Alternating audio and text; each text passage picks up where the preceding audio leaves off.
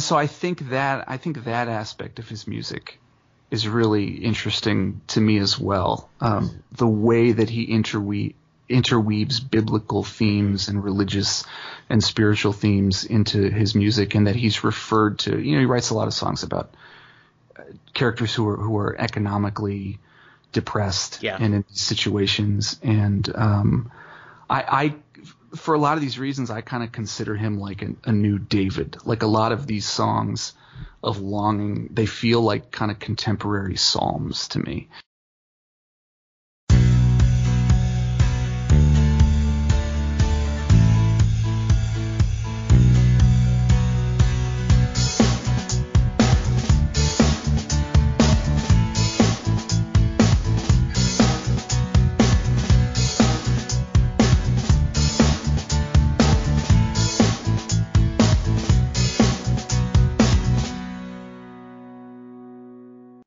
Hello, everyone, and welcome to a new episode of Set Listing Bruce, your podcast all about Bruce Springsteen, his music, and mostly his fans.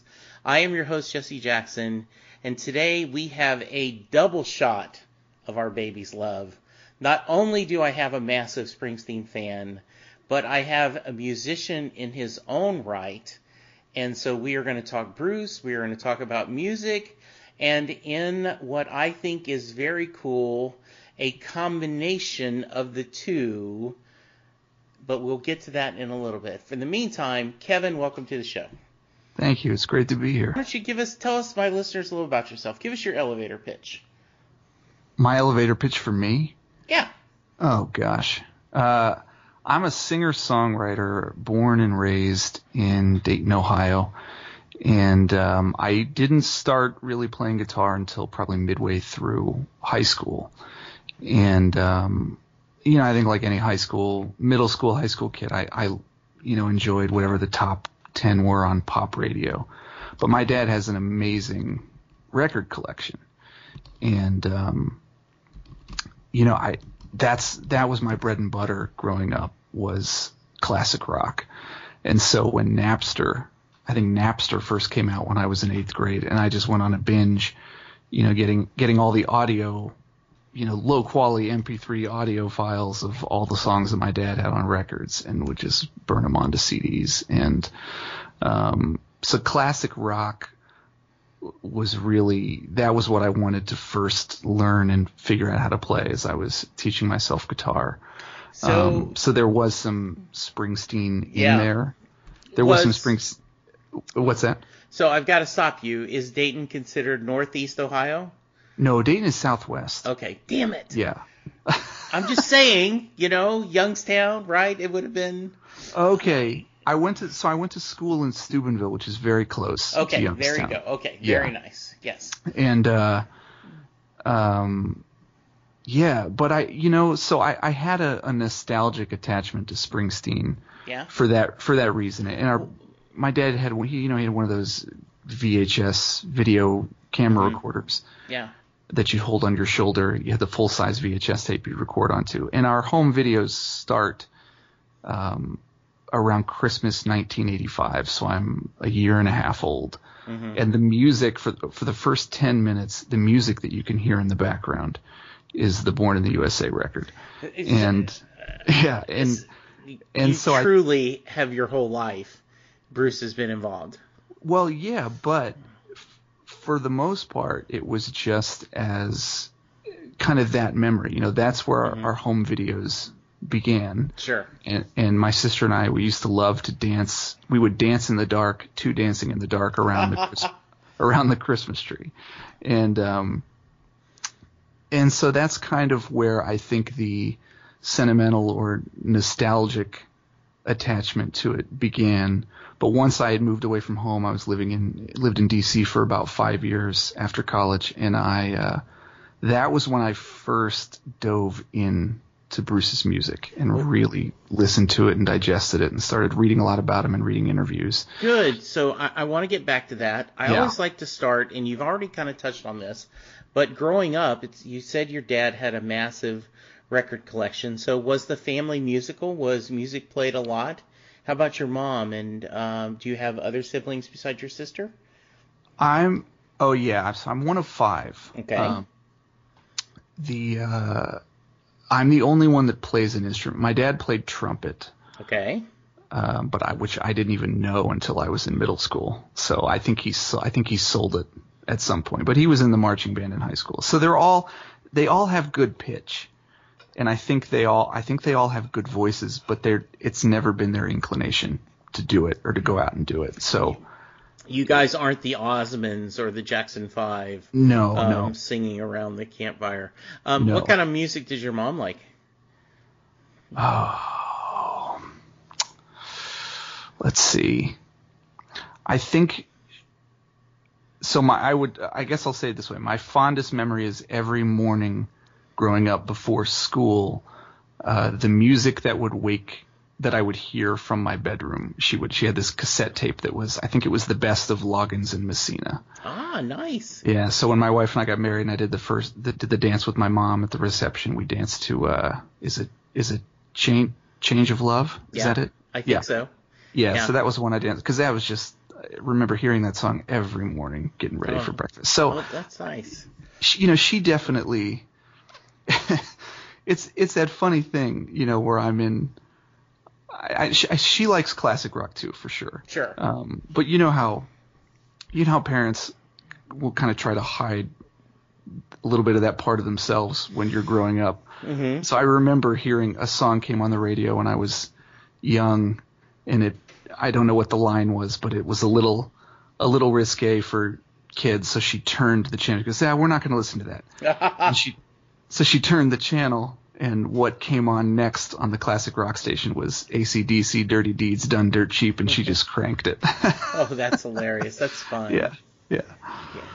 Oh, that's good. Where are you in the hierarchy of the 5 children? I'm number 2. Okay. Yeah. And there's a big yeah. There's a big gap between the lower 2. My younger brother is 20. What year is it? 2020. Okay, my younger brother's almost 29, and then my youngest sister is just turned 16.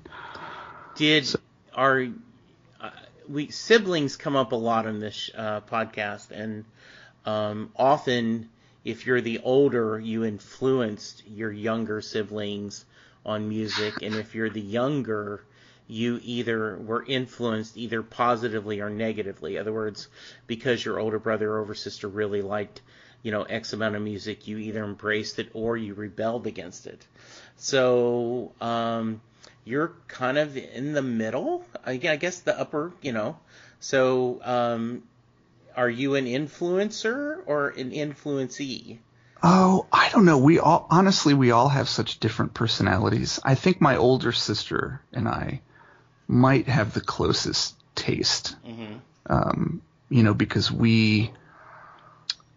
we were both around my dad blasting all of his records the longest. So I think it stuck with us the most. Interesting. Yeah. Good. So you kind of touched on this. So you went through your normal high school rebellion. I guess been the late 90s, early 2000s would have been high school for you? Yeah. What do you mean by high school rebellion? Oh, well, I'm saying just in terms of music, against pop music. Culture. Yes. Yeah. Oh man, it's hard to say, honestly. I've never not liked classic rock. Okay. And I don't feel like it was forced on me. I feel like I always found it musically a lot more interesting. Okay. Than everything else. I remember being in, I think it was my sophomore year of high school. I got my driver's license, and I was at Meyer or something, and they had for like $7 in the CD section, Boston's first album on CD. And so I bought it so we could play it in the car, and my cousins and we would just each pick an air instrument, and I think it's the song Foreplay Long Time, which has the 2.5 minute really interesting musical intro. We would just kind of take turns playing the air instruments on it, and that was our how fun. Yeah, so I don't know. Okay. That's an interesting question. Now there were definitely a couple more contemporary bands that I really, really got into that I still really love. The Counting Crows is a big one for me. Yes.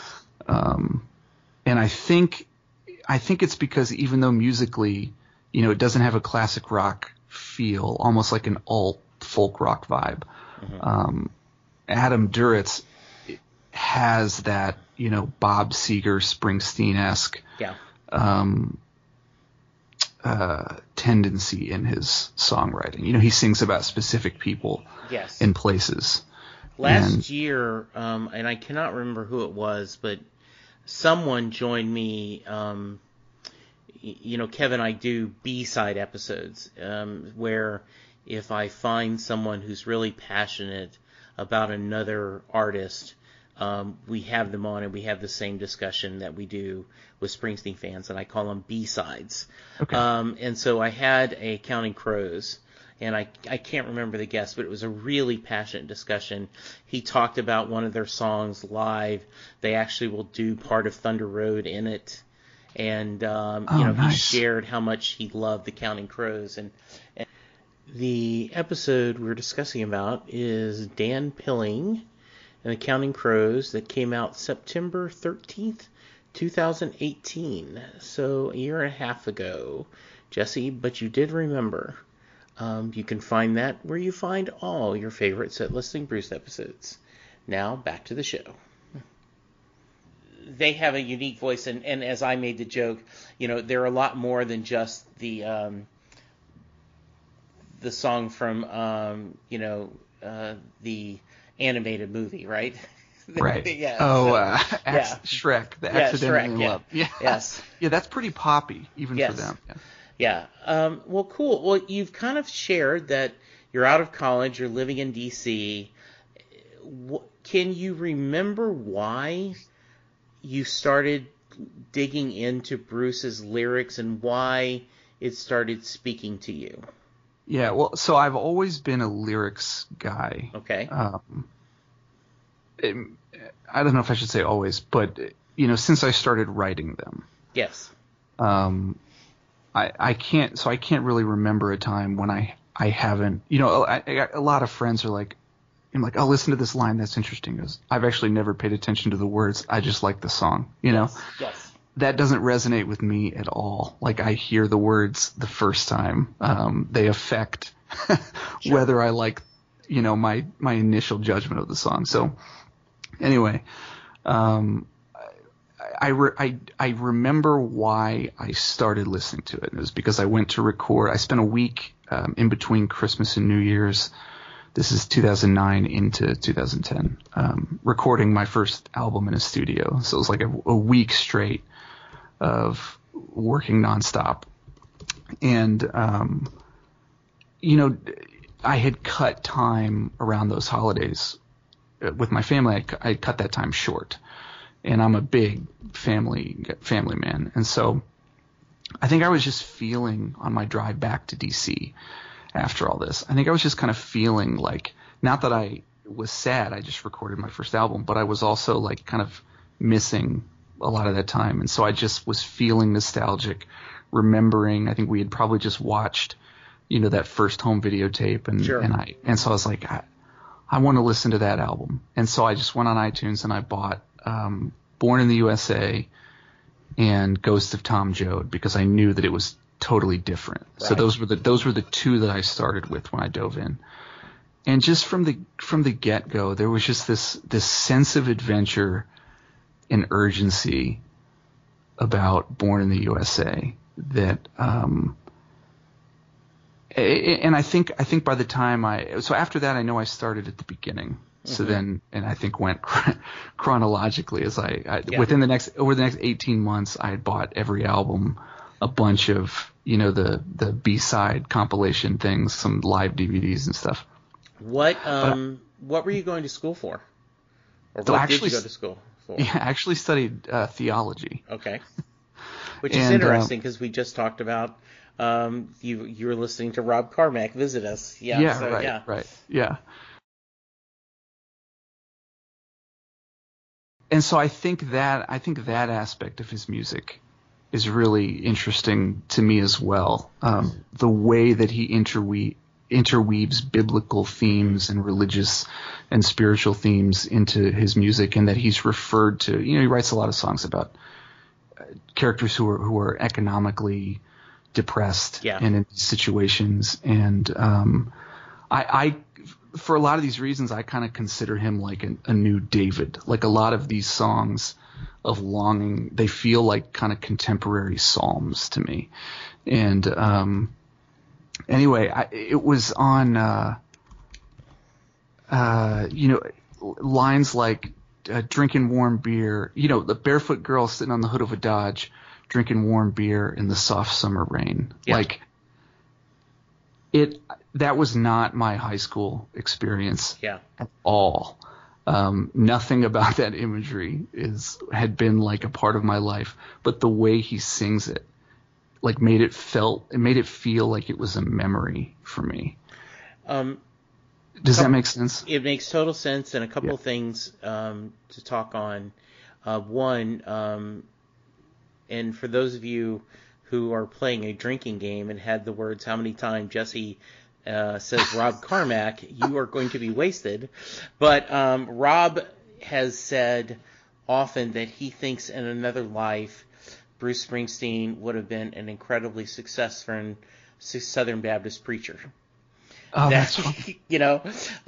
Because when he, like the Seeger sessions and his cover of "This Little Light of Mine" and "This Is Your Sword, This Is Your Shield," so I get that a lot, and I love the idea of and then when you think about Jesus was an only son, and in that lyrics he talks about the songs of David, and you'd have mentioned that. I've never heard that description before, and I absolutely love it. I think it is cool. Spot on. You did bring up something that I wanted to ask you. You talked about not kind of learning to play the guitar till older. But when did you find that you had a need to write? And what I mean by that is, I have a real good friend, Tom Zoller, who is an artist. He's had some success. He's written a book called Love and Capes, which is absolutely amazing. He did a Warning Label, which is an online comic about a woman that every time you ask her out for a date, she is cursed. You get a list of all the reasons you shouldn't date her as a warning label. But he said he can never remember not wanting to draw. I mean, he grew up, he always knew he wanted to be whatever an artist was, whatever it was, whether it was a commercial artist, whether it was an illustrator, he always knew that's what he wanted to do. It does not sound like that was your introduction, your origin story. Oh, correct. So share me a little bit of how, as we stay biblical, the road to Damascus, the light shined and you became, you moved from Paul to Saul. You went from non-music guy to music guy. Yeah. So we played guitar we learned it for 2 weeks as a class in our music class when I was in 8th grade. And I really enjoyed it. And I asked for one for Christmas, and Santa Claus got me one. And I played it for about 3 weeks, and then I didn't pick it up again for about 2 years. So it really wasn't until the summer before my junior year of high school that my cousin, who was 15 at the time, and man, he was giving guitar lessons at 15. He could shred, just phenomenal, like an absolute natural at electric. And he showed me.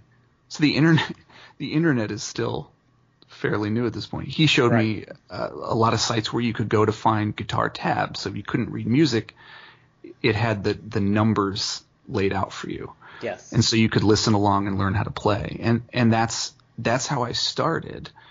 And so honestly what it was just figuring out slowly what sounded good, what didn't, getting used to moving my fingers where they needed to be faster. And then, in that sense, I guess learning how to play and creating went hand in hand. I was always doing both as I was just trying to figure it out. So that was. I guess that's what I'd say that. But I was in a band in high school for the last kind of year and a half. I was in high school, but I was the least musically talented. Okay. I probably only actually knew maybe 6 or 7 chords, and so for all the songs I didn't know, I would just stand up there and pretend that I was playing, so I wouldn't have to keep coming on and off the stage. Well, what I find slightly ironic or funny is it sounds like you are living the wish. Your earliest memories of your mom's alarm clock and the radio as she gets ready to go to work, and you wanted a brand new Japanese guitar under the Christmas tree. So I'm like, Kevin is living the song "The Wish." That is awesome. So, how did you get to record? I mean, what led you to recording an album as you were, heading back home? What led to you recording your first album, and tell me a little bit about that journey. Yeah, well, I had recorded one already it was all piano songs, and they were all really slow and really somber and kind of melancholic, which, it's not that is what I wanted the first album to be. It was, I had a friend who had just started a mobile recording studio and basically recorded the whole thing for like $200. I just did all the piano takes in about 3 hours and then went to his apartment and did all the vocals. So it was super, not really professional quality. The mix is really good. But the whole overall theme of it, and I actually had it was actually a priest heard it when I was living in DC and told me that it reminded him of Springsteen. And I said, I completely disagree with you, but I'll take it. And it wasn't until I listened to Nebraska for the first time, 3 years after that I understood what he was talking about. Like 10 very, not produced songs at all, many of which have this kind of somber, melancholic feels like. So I thought that must be what he's alluding to, that this kind of sounds like a piano version of that. I still disagree because it was not anywhere near that caliber. But really I had started to just kind of play more shows in that area and network with people. And I was never playing any of the slow piano stuff. I was playing the faster, more upbeat stuff I was writing on the guitar. And so then when people would buy the CDs, they were buying something completely different than what I was playing. And so I wanted to be able to kind of, I guess, have something else to offer as I was pursuing opportunities to kind of play more shows. Kevin, was this how you were earning a living at this point, through music, or was this a side gig?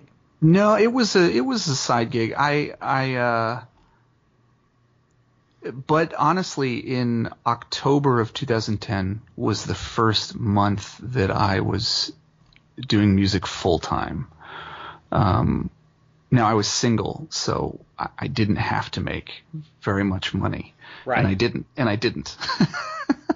And I still don't. Yeah. Especially now that I have no shows for the foreseeable future, since the world is on lockdown. I was going to get to that. I had Perry Adams on the phone yesterday. I interviewed her, and she had done a Kickstarter in December of last year, and I had her on the show and helped promote it. She is a friend of one of my fellow podcasters, and I really thought she was charming, and I liked her music. And so yesterday we talked about, the album's out and she's dying to promote it. And I brought up Lily Hyatt, who is John Hyatt's daughter. John Hyatt's a musician out of Indiana that's written for everyone. Okay. And has a strong solo career on his own. Not a household name, but, one of those singer, other musicians love listening to him. And his daughter has a new album out. And I go, how do you promote an album when you can't do gigs? And that's a challenge. And now I know Ohio, and we're going to get to that, has been out a while. It came out last fall, but right, one of the ways you promote an album, one of the ways you make a living is by performing. Yeah. Yeah. And it's got to be tough. I'm going to come back to Ohio, but I did want to ask a couple of Springsteen questions. Yeah, sure. I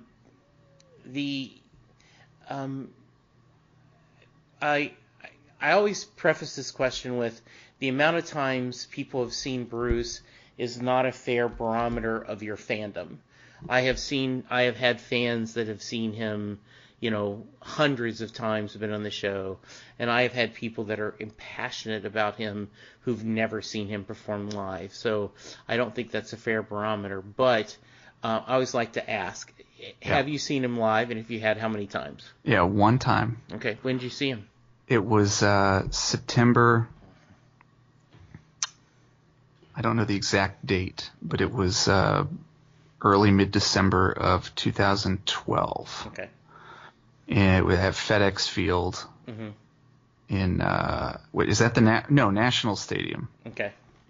Is that the same, or is FedEx Field where the Chiefs play? I'm not sure. In DC. Okay. Well, I think it might have been at National Stadium in DC. Okay. That's the one and only time that I've ever seen him live. Okay.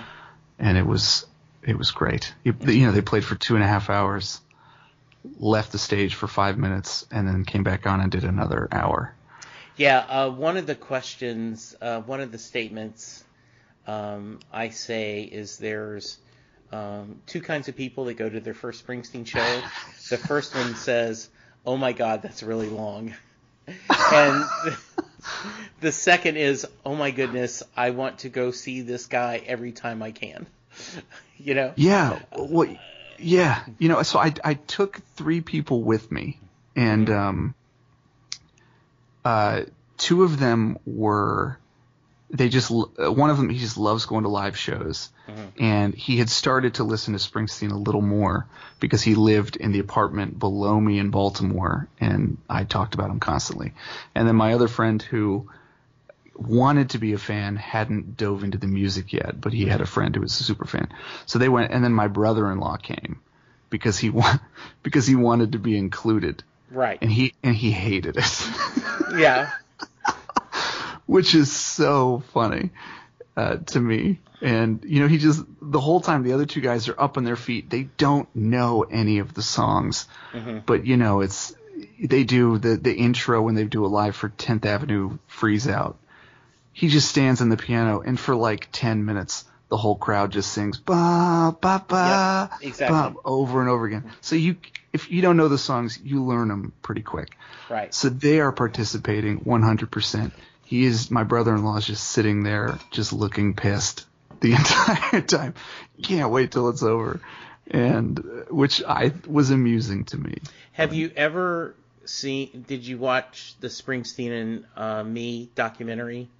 That was all fan made? I did. My wife got that for me for Christmas. It might have been the first year we were married. And then and I saw you had the Philly Elvis on the podcast, which is awesome. Well, and I always think of that guy that, like, if you could tell Bruce one thing, what would you tell him? Make it shorter. Some of us are not, and I always think of that husband, like we go to all these cities where there's things and we spend the whole time at a show. I don't know if it's on the DVD, but I was lucky enough to see it at one of those screenings.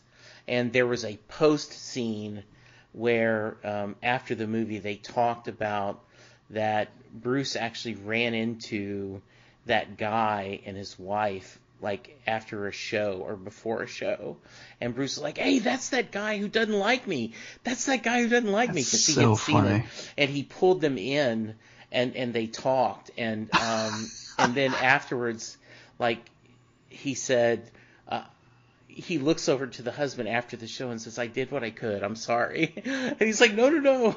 It's like, so I can see your brother-in-law. I mean, if you either get it or you don't, right? Yeah. And it's perfect because, as you mentioned, the other two don't know the songs either, but they're caught into that magic and, the power of rock and roll and just the magnetism of him. That's great. Yeah. All right, so you're recording. You have tell us you're a podcaster. So before we turn to Ohio, talk about your podcast a little bit.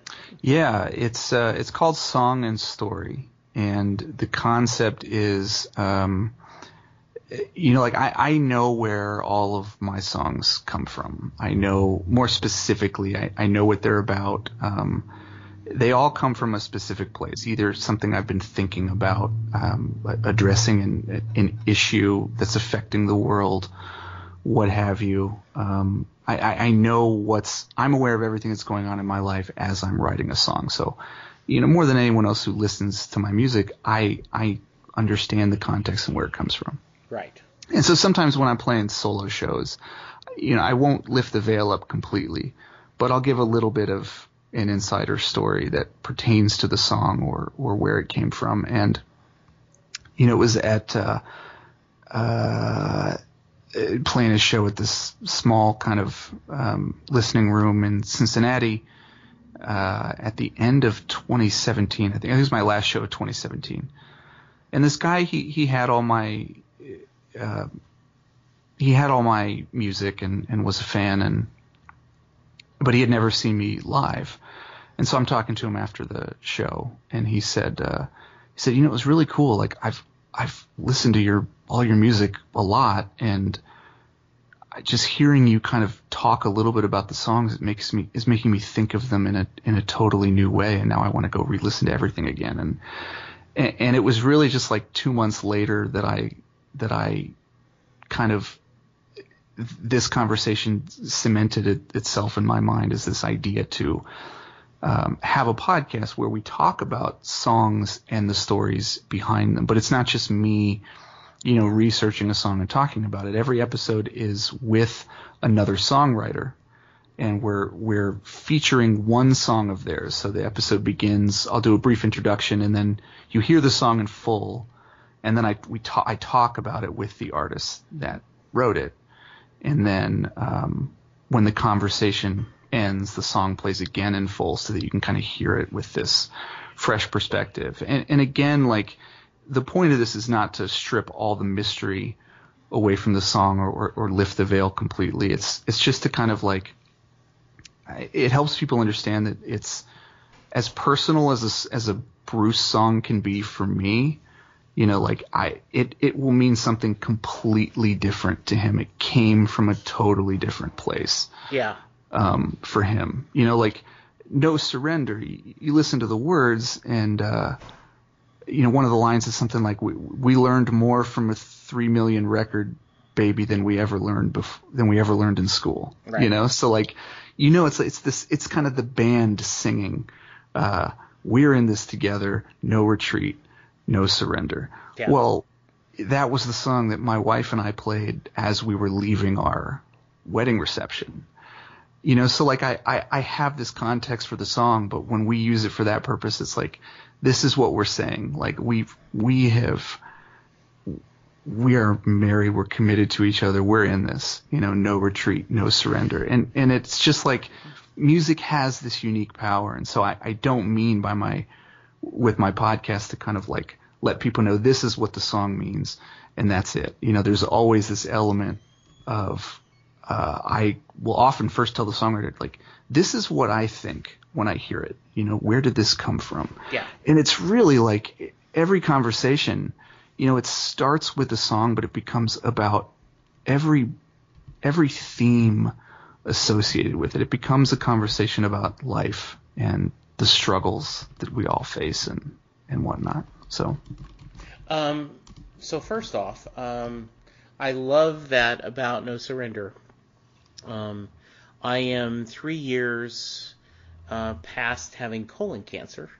Oh, wow. Everything's fine, but No Retreat, No Surrender is a song that a lot of people use it as a rallying cry for their and we say battle, but the truth is you're fighting an unwinnable. I mean, cancer cheats. It's not a fair fight. Sure. It is.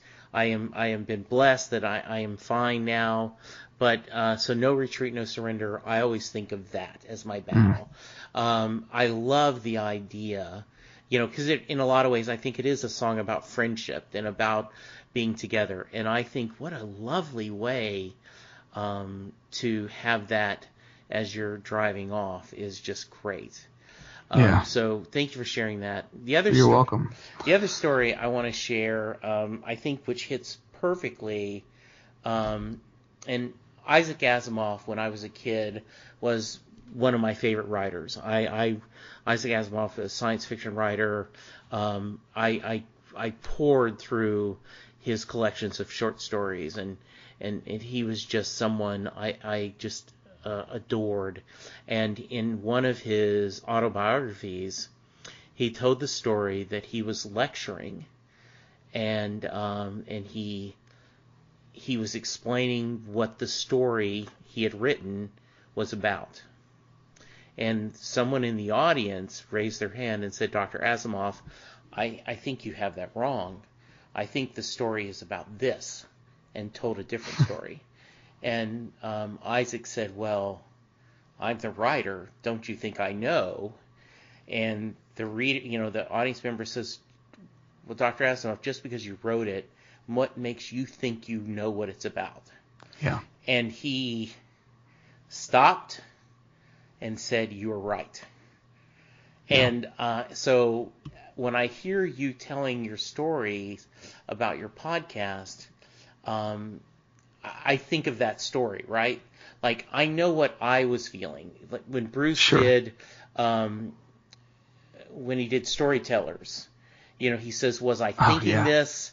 He says, "Maybe subconsciously, but I was feeling all of it." And right. So right. I think that is no way Bruce would have thought when he was writing No Surrender that this is an anthem for a young couple going off to start their married life. But right. I believe that would bring the biggest grin to his face to have that story being told. I hope so. I hope so. Yeah, that's awesome. I hope so. We also danced to "If I Should Fall Behind" was our first dance. Of course. And that was actually my wife's suggestion, which meant a lot because she was not prior. She was not a fan prior. But yeah, no, I love that, and that's that bit from Storytellers where he says, "Now, was I thinking all this when I wrote the song? No, but I felt it." Like, yeah, I watched that program on the eve of my 26th birthday. I was alone, and I just went to Arby's and got some food, and I had bought two Springs. I think I bought Live at Madison Square Garden and VH1 Storytellers for my birthday. I hadn't seen either. And I went back. I was all alone, and I watched Storytellers, and was amazing. And when I heard that, I thought that sums everything up so well. And I have told that story on probably about 25% of the episodes of my podcast. Yes. I've told that story in the conversations. I've cut it out of all but one of them because I don't want to just be telling the same stories. Springsteen is mentioned in every episode. You are a better man than I. In fact, the edit, I don't edit this, so I tend to, I forget I'm recording. This is at this point, Kevin and Jesse are having a conversation, right? Like we're over coffee or we're in line for a concert or we're just enjoying each other's company. And so I tend to tell stories because you haven't heard every episode, and so. And it cut me to the bottom of my heart, but someone very early put a negative review on the podcast and said the host repeats himself a lot. He should build an FAQ so that he doesn't have to repeat the same stories. and so now then I often will go, I apologize to my regular listeners. You've heard this story before. Skip ahead 5 seconds if you want. So I applaud your discipline that you go in and edit that, because I would keep it in. I would be like, nope, you're gonna have to hear it again. Yeah. Please do it. Well, my episodes are highly edited, and the reason for that is because it's, oftentimes our conversations will go for about an hour and a half, right? Sometimes 2 hours, but there's a lot of tangents. Mm-hmm. And ultimately, I want I want the whole conversation, the whole experience to be at the service of the song that we're discussing. So I try to kind of cut out stuff that maybe is a little not relevant when we go off into the weeds or whatever. And I try to condense everything down to about between 45 and 55 minutes. So that it gives me a good example to, like, or I guess I should say a good reason to not have to worry about repeating what stories I tell, because most likely the new person I'm talking to has never heard it, and it acts as a springboard to carry the conversation along. So that is really smart of you, because you're doing this. And then I hope, and I think my listeners tell me when they're not, because this is a conversation podcast more than a theme podcast. I would think many times, as you already laughed, the tangent that Rob went on about, is what abused you. So that is the excuse I'm embracing. That I hope that the tangents people enjoy, and that's great. I have listened to a couple of the episodes, and I really have enjoyed them. Oh, cool, great. I of course, and we're going to get to Ohio, but I listened to that one first, and then I picked a couple others to listen to. Is that like the bonus one where I'm talking about my? Okay, cool. Yeah, because I am always fascinated that, what were you thinking? What were you trying to produce? I have an episode coming up where I ask everyone on the show for the past 2 or 3 years the Mary question, and you'll get your chance to answer the Mary question as we get down the conversation. But I took probably 40 clips of people answering the question, does Mary get in the car at the end of Thunder Road, and spliced them together, and then I sent the tape to Jay Armstrong, who is the guy who came up with this question originally, and we spent an hour and 15 minutes talking about that song and what was Bruce trying to say, and what does it say about us in asking that question. So so I get that. I think it's beautiful. And some songs are just for fun, right? Yeah, right. But a lot of songs, they are trying to say something, and so that's good for you. And I'm looking forward to future episodes. This is great. Cool. Yeah. All right. So we've teased it. So why did you decide to do an album of Bruce covers? First, who wouldn't want to do one? But right. Why did you decide, okay, I think I want to do this? Talk to me about the process and kind of give me that little journey. Yeah. Man.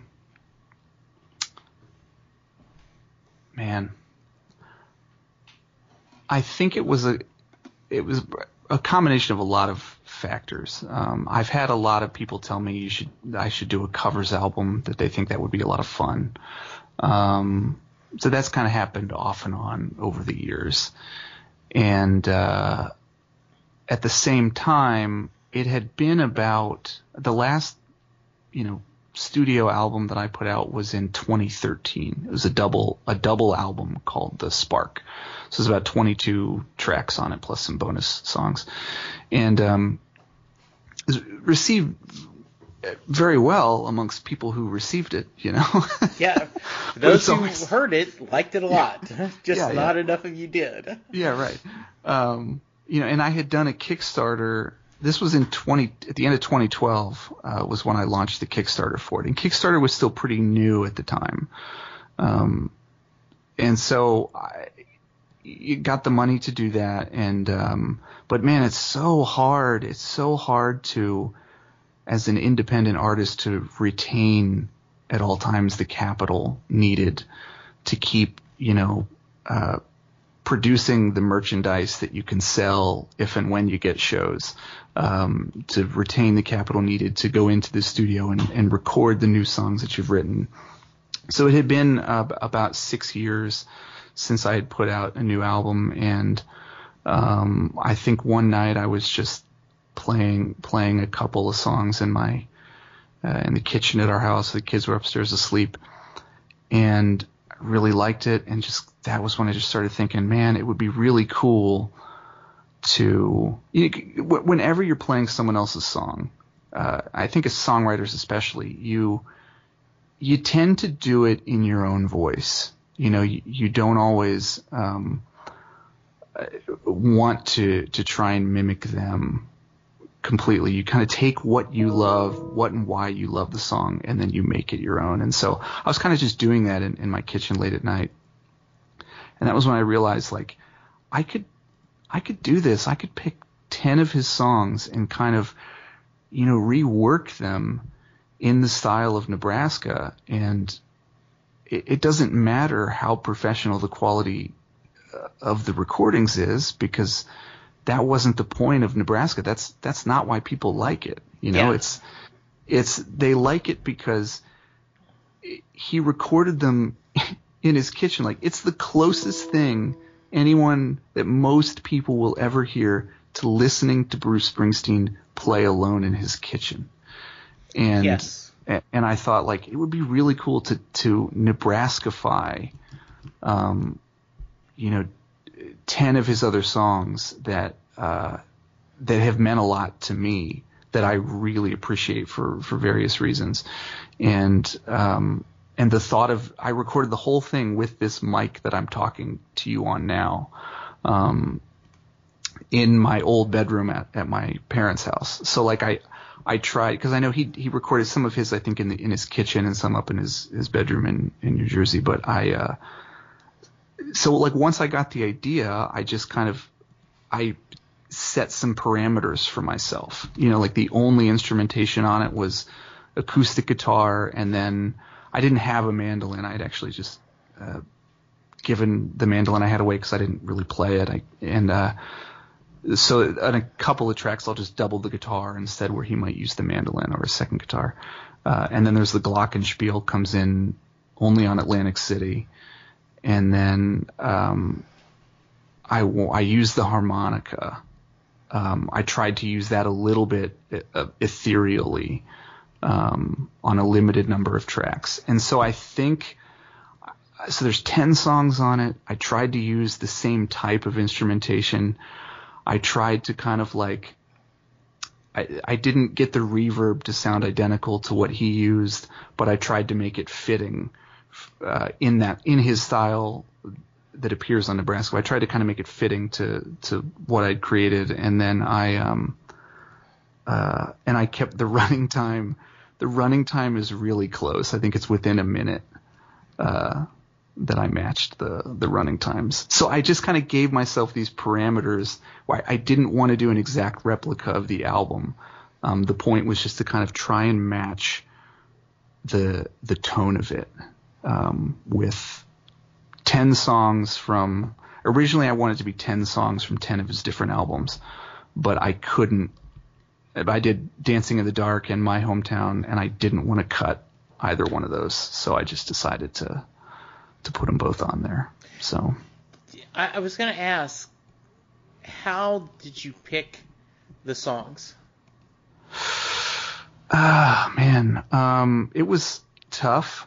So the first criteria is, could I do a version of it that I liked, that was different enough, but also kind of did it justice, and that worked with my vocal range. And so that's kind of the first criteria. If there's one I think would be good on it, can I work out an arrangement that I would like? And I would know pretty quickly if I did that. A couple that I really wanted to do but didn't make the cut were Growing Up and Blinded by the Light.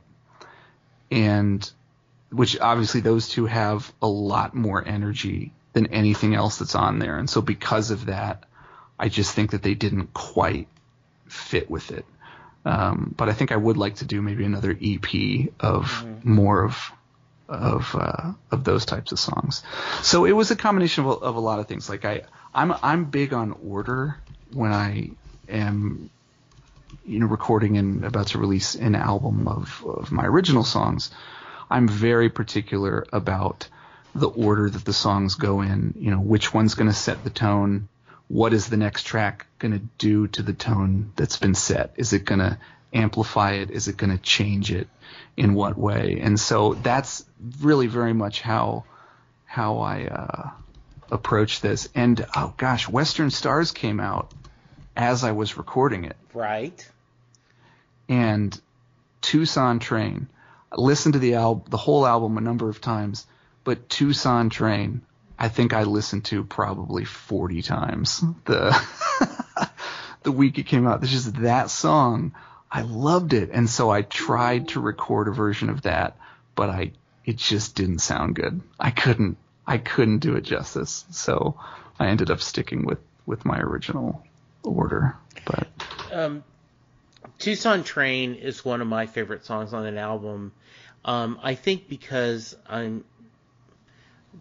by nature, I'm a romantic.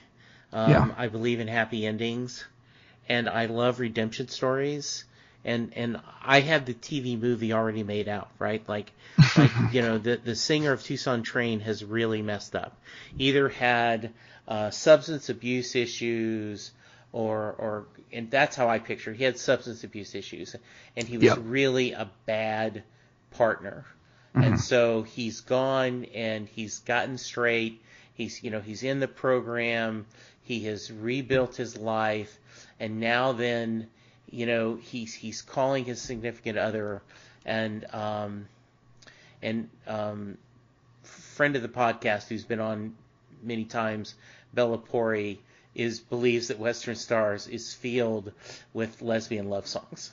So I always leave that, I don't know the genders of the people involved on Tucson Train, but I just see the singer saying, just come for the weekend.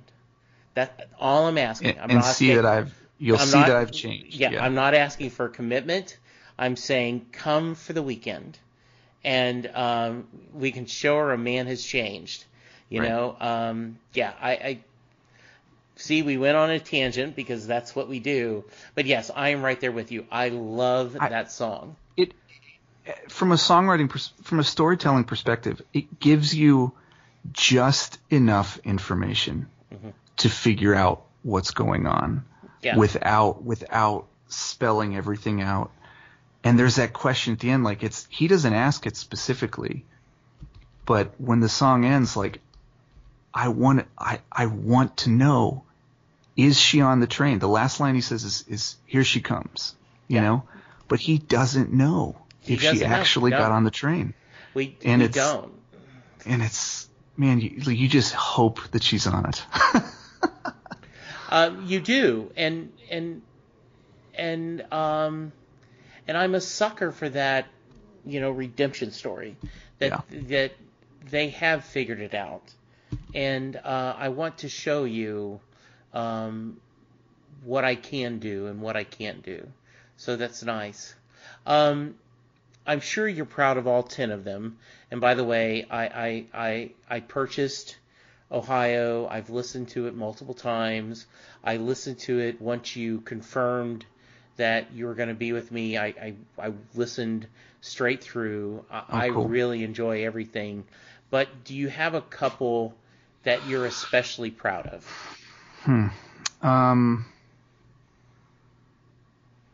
Yes. I mean, my hometown in The Rising, I would say on the record, my three favorite in terms of how they turned out would probably be Youngstown, The Rising, and my hometown. And Youngstown is just such a tragedy. And I felt like to open the record with this will set that tone, that like, because I got a lot of friends, they hear me talk about Springsteen all the time, but like most non-Springsteen fans, they like Dancing in the Dark, Glory Days, and Born to Run. Those are the three big ones that non-Springsteen fans really can tolerate and enjoy. And I wanted to open it with Youngstown, one, because Nebraska opens with the song Nebraska, and Youngstown is in Ohio, and the very first line of the song is here in Northeast Ohio. So I thought this will be a good way to kind of tie the song order to the reason for the album's title and the allusion to Nebraska, all that stuff. Anyway, that's kind of a convoluted ramble, but no, that makes actually a lot of sense. Okay, cool. Yeah.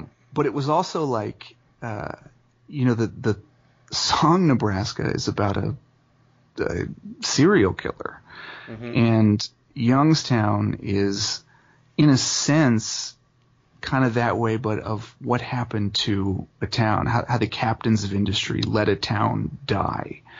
And so I wanted to open it with, so that all my friends were like, oh gosh, Kevin's releasing a Springsteen album, like to let them know from the get-go, like, no, this is serious. Like, his music this is why I like it. It's because he writes, when the whole band's playing, like, yeah, it's fun, but man, you dive into the words and it's real life going on. And I'm sure you noticed that I cut out the last stanza. Yes. Okay, so a couple reasons for that. Like, one, I felt like I had the liberty to do it given what Manfred Mann did to Blinded by the Light. Yes, okay. Like, so completely different. They cut out tons of lyrics from that song. They sang a couple multiple times and just added totally different instrumentation. So I felt like I had the artistic liberty to do it. But at the same time, in terms of making it my own, like, that last verse always felt a little too heavy-handed to me. Like, the song is tragic enough before you get there. And so I kind of got this idea that, so far the whole song has just been like 2 acoustic guitars, vocals, and that's it. And so I kind of got the idea to, I'm just going to let the harmonica have this kind of like longing to it that will, in effect, do what the last verse does, but without saying it. Just really musically drive it all home. And like, that was kind of a way for me to kind of make it my own. So that one is definitely, I appreciate that one. The Rising, I like it because it's the exact opposite of his album version, which is this hopeful, anthemic, beautiful song. And I had it in mind when I did it. Dayton had just been hit by about 13 tornadoes had hit down in Dayton on Memorial Day weekend last year, which is right before I started recording it. And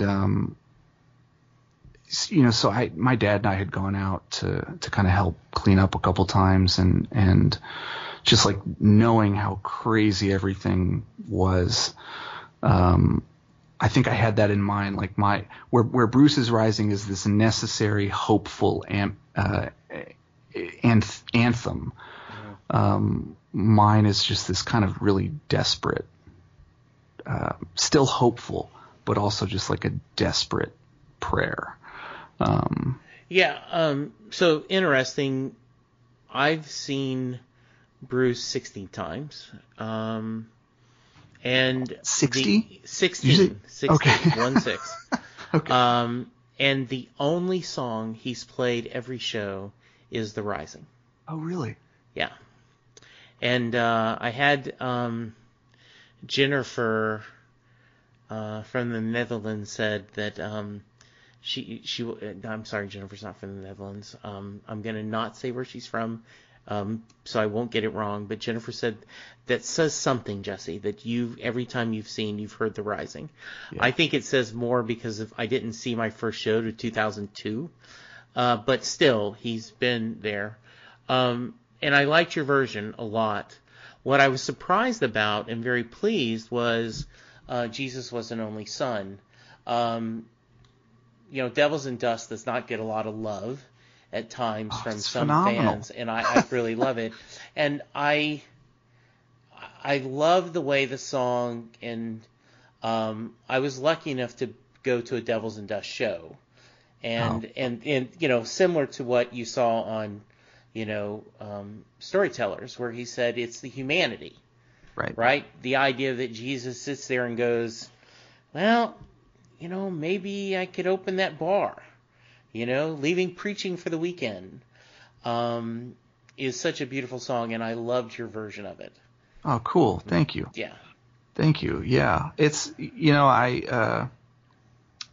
I'm not a huge fan of the genre of Christian music, and I don't mean to like knock it. It's not my cup of tea. So you will love Rob and JB because they both talk about the problem with Christian, because they both grew up as Christians, and they said they heard a lot of bad Christian rock. Yeah. So yeah.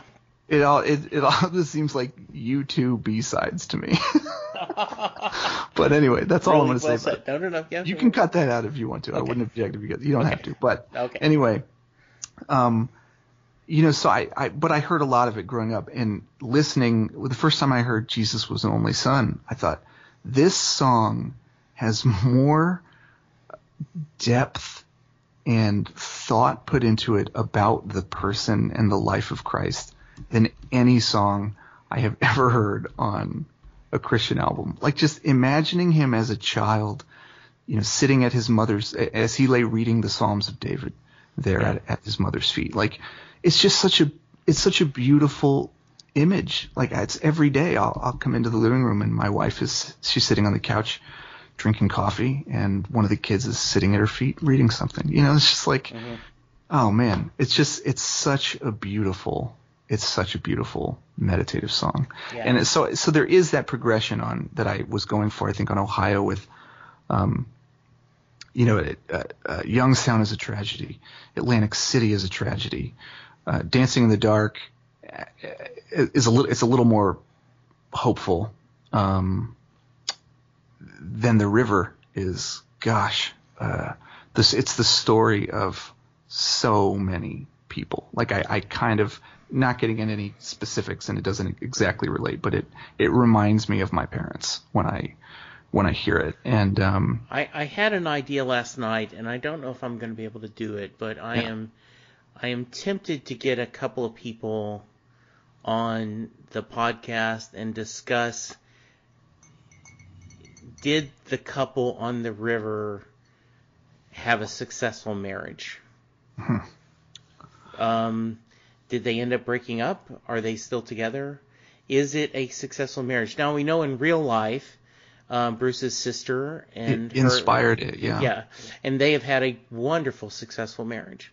Mm-hmm. But I wonder, the couple in the river, even though he talks about, Mary acts like she don't care. Yeah. That does not necessarily mean it's been a bad marriage. Right? So anyway, continue. Then after The River, you went to The Rising. Yeah. And so I felt like The Rising was hopeful in theme, but kind of somber and desperate the way that I did it. I felt like that was a good one to kind of cap the first half of the album. That now there's this shift in tone, and I think Jesus Was an Only Son kind of ushers that in a little bit. But anyway, see, that one was interesting because I had a lot of friends listen to this album because I put it out, but normally they're not interested in Springsteen. Sure. And one of them in particular, when she heard The River, texted me and was like, "This song is absolutely amazing." And I said, "Thank you." Like, this album was a lot easier for me to receive compliments for because I didn't write any of the songs. Yeah. So I felt like anyone who likes it, they like it because Bruce wrote it and it's amazing, which is why I wanted to share it and put it out there. But anyway. And then just to finish up the tracks, you did My Lucky Day. Very nice, surprising. Oh, cool. Yeah, that was good. Tougher Than the Rest, If I Should Fall Behind, obviously for Your Lovely Bride, and My Hometown. Really, I guess Atlantic City and Dancing in the Dark, maybe two that you'd go, well, of course you did those. Right. But Tougher Than the Rest, If I Should Fall Behind, maybe. But some really nice selections, really well done. Cool. It means a lot to me that you shared, though we have talked over an hour. So I hope I have not taken you too long. Oh my gosh, had everybody's blast. asleep, so yeah, I can good. go. We can go. We can make this a Bruce set if you want. Yay! What's been you shared a little bit, but share. What's been the response to this? Oh, again, it's been really good from the people that have heard it. And I don't quite know. There's such a delay in the numbers as they're reported to you from the various kind of streaming sites and all that stuff. That it's hard to know how far reaching it is. But for me, just from the get-go, hearing from a lot of people that I did not know about it, and also hearing, I had friends, more people that I knew either from college or from my time in DC, wasn't necessarily friends with, but just kind of seeing them tweet like, Kevin Heider is making me rethink my anti-Springsteen stance. Nice. And then another kind of acquaintance, retweeted that with same here, and it's like, that's cool. That is very cool. The fact that people who have otherwise disregarded his work for whatever reason, the fact that the way I did it is making them kind of think about it in a new light is I don't know, that to me is special. So yeah, I agree. Talk to me how people can get it and what is the best way for them to get it for you. The best way, just for any artist in general, the best way is to buy it. And I know your options are limited at this point. Sure. Is iTunes actually closed, or is it open? Like, can you actually? Is it only streaming on Apple Music, or can you still buy things? I think you can still buy it. Yeah. Okay. Because my mode for most, indie artists that I listen to, a lot of them put their music on Bandcamp. Right. And so that's where, and all my stuff is on there. So that's the best platform if you to support artists in general. I think if they have stuff on Bandcamp, get it there because they get a higher percentage of the royalties. There's always the option to like give them a little extra tip if you want.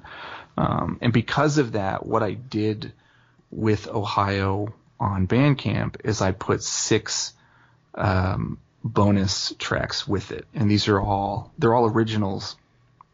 But they're all demo recordings of mine that I made over the years. Like, 3 of them are songs that I've since recorded, fleshed out, fully produced, and released on records. And these are kind of like the earliest demos of those with working in other guitar parts.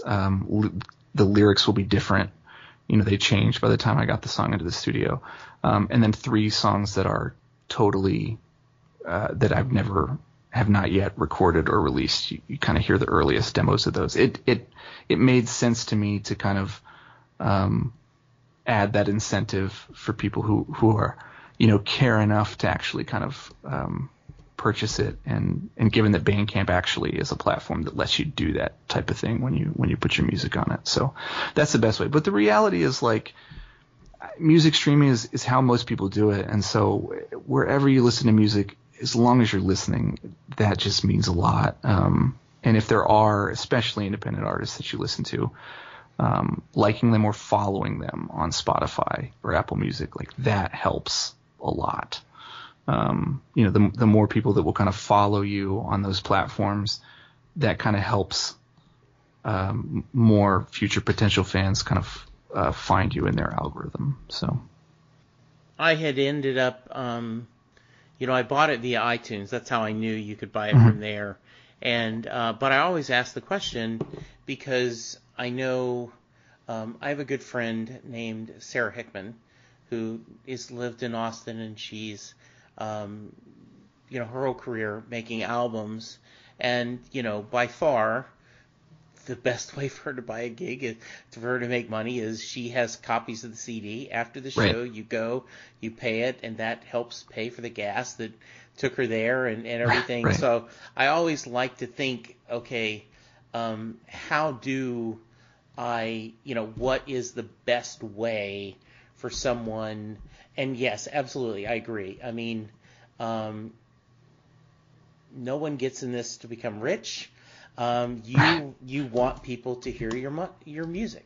Yeah. And especially, I'm hoping that there is some listeners out here that, since my audience are all huge Springsteen fans, that they're going to go, wow, I should check this out. And I will include the link to Bandcamp. Oh, cool. Your link on this so that they can see, because it is. I love the album. I think thank you. Your versions are just really unique. You honor the original songs, but you also they aren't just total cut and paste copies. In other words, you Right. add your own spin, and if you're going to do this, that's the right way to do it. Yeah. We have a version of Bruce doing Dancing in the Dark. We don't need a note-for-note version of him doing it, because we already have that. Right. Yeah. Okay, so you've kind of shared a little bit about songs you wish you'd done, but are there other songs that maybe mean something from Bruce's catalog that you haven't mentioned that hold a special place in your heart? Oh, man, for sure. Walk Like a Man from Tunnel of Love is, which, the first time I saw the title before I actually listened to the record, the first thing I thought it was Frankie Valli. Walk Like a Man. Totally different song. Yeah. Just the father-son bond, and I don't know how much of it is a character or how much of it is him. I get the impression that it's probably a healthy blend of his own story and a character, but just the way that he sings about the father-son relationship in that song, it always made me think of my dad, and so I really appreciate that. Oh man, what was your question? Other song? No, you're giving a great answer. Are there other songs in his catalog that you go, yeah, that means a lot to me? You've already shared No Surrender. You started Right. your marriage off with that. Right. Fall Behind. Yeah, that's great. I'll Work for Your Love. Yes, great song. The lyrics to that are phenomenal. Absolutely phenomenal. And I think that was the first one that I played for my wife when we were just dating, when I was trying to get her to acknowledge Springsteen. I played her that one just sitting in a parking lot somewhere, and I played that song. And his voice is amazing. The lyrics are amazing, and it hit her right away. And that's also what I was trying to do. Like, I was in the process of working to, earn her love. So sure. I think that was all the right mix. Devils and Dust is an amazing tune. My two favorite albums, this is not to say that they're the two I've listened to the most, but I think my two favorite albums are Wild the Innocent and the E Street Shuffle and Tunnel of Love. Which your last episode with Rob, didn't you open with a clip of him talking about Tunnel of Love being the most cohesive? Or something like that? Yes, it did, yes. Yeah, so when he said that, I was like, yeah, I agree. Yeah, I had a young guy on the podcast. I don't think his episode's come out yet. And he's really young. But I talked about that I had someone who make the argument that you have to have your heart broken a few times before you get Tunnel of Love. And he didn't quite agree with that. He said, no, I get it. And I was like, okay, that's fine. I just, as a 60-year-old guy who's been married 35 years, I think the album I hear in Tunnel of Love is different than a 25-year-old enjoying Bruce's music. Yeah. Which goes back to your story of the song and story, right? Right. That we have our own perception filters of what we're hearing.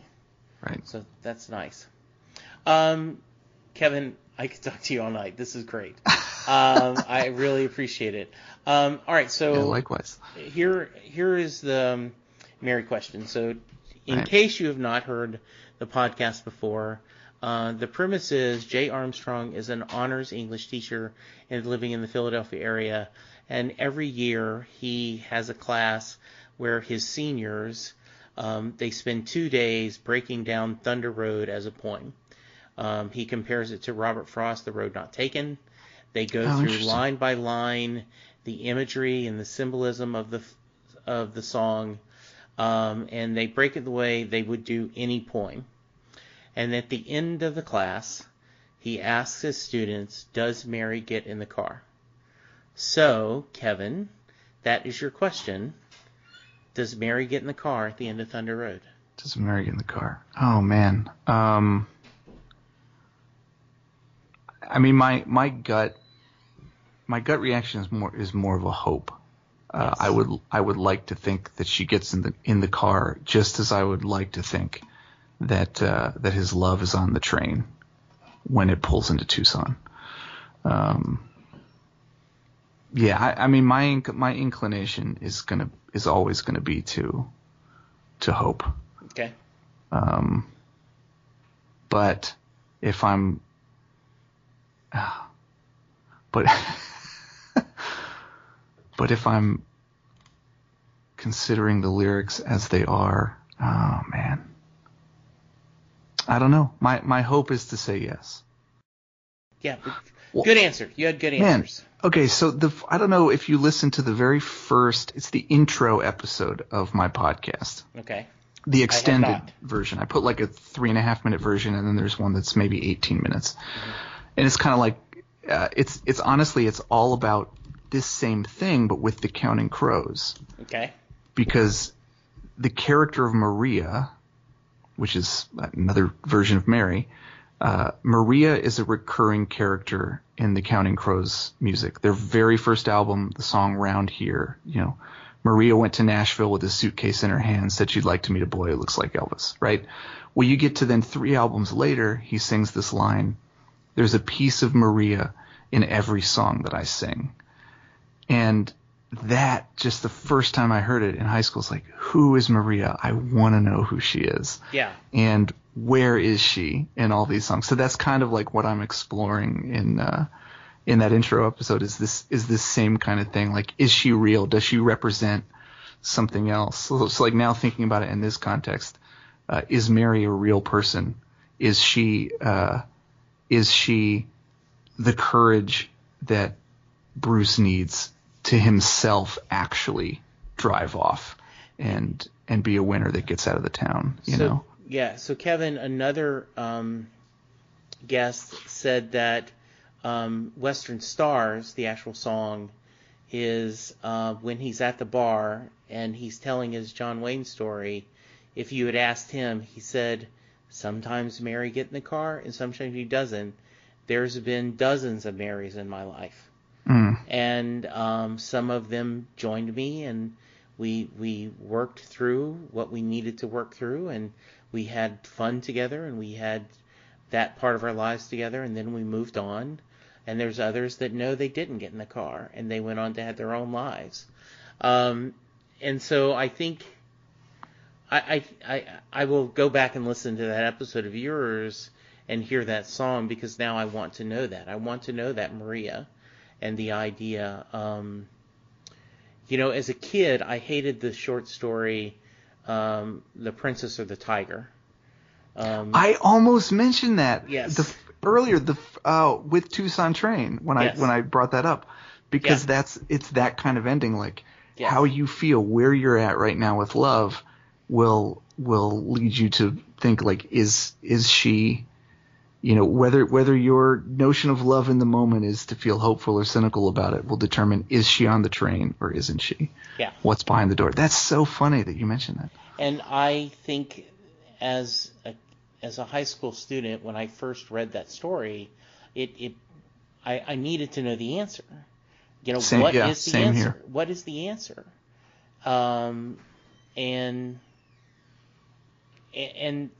But for me, I believe that Mary gets in the car, but that doesn't mean I'm right. And I think that the people who say she doesn't get in the car are just as valid. And Schrödinger Cat, Princess and the Tiger, whatever you want to do, it explains, I think, a little bit of the genius and the beauty of Bruce, that this song, this beautiful, heartbreaking song, can be interpreted either way. Yeah. I think sonically, it's the opposite of Dan Fogelberg's Auld Lang Syne. Yes. Oh, that's really a good point. Which he spells it out, in a heartbreaking way. That she drove away and the snow turned into rain, and then the music just is this somber. Here comes a new year. Here comes another year. So but sonically, the endings are opposites, and so that's kind of what I'm thinking of now as I remember how triumphant the end of Thunder Road sounds. I had not thought of that connection. That is beautiful. Okay, now I can't edit any of this out because I want them to hear that part. Kevin, I hope you had as much fun as I did. Oh my gosh, yeah. Thank you so much. No, thank you. Tell us again how we can reach you. Oh, yeah. My website is just my name, kevinheider.com. I'm on Twitter, Facebook, Instagram, all that stuff. All my music is on Spotify, Apple Music, Google Play, Bandcamp, wherever you get music, it's probably there. And whatever podcast apps you use as well. My Song and Story podcast is on there too. So, yeah. Yes, please go check it out. Please send Kevin some feedback and tell him what you think of the podcast, what you think of the songs. Ohio is the album. Get it? Nebraska, Ohio. And it's as we're all being sheltered in place and looking for entertainment. This is a good 40 minutes you can give, and you will enjoy. You will be a happier person for taking this journey of music with Kevin. So I appreciate that. Kevin, please stay safe. Please take care of your family and your friends. Do what you need to do. We'll have to have you on the show again. We didn't even get into Bruce on Broadway or Western Stars, the film. Oh, man. I know. Stuff. So maybe we can later this summer just sit down and talk again after all the kids are asleep, and we can talk another hour and a half. Oh my gosh. No, this was a lot of fun. I'd love to anytime. So, okay, yeah. Sounds great.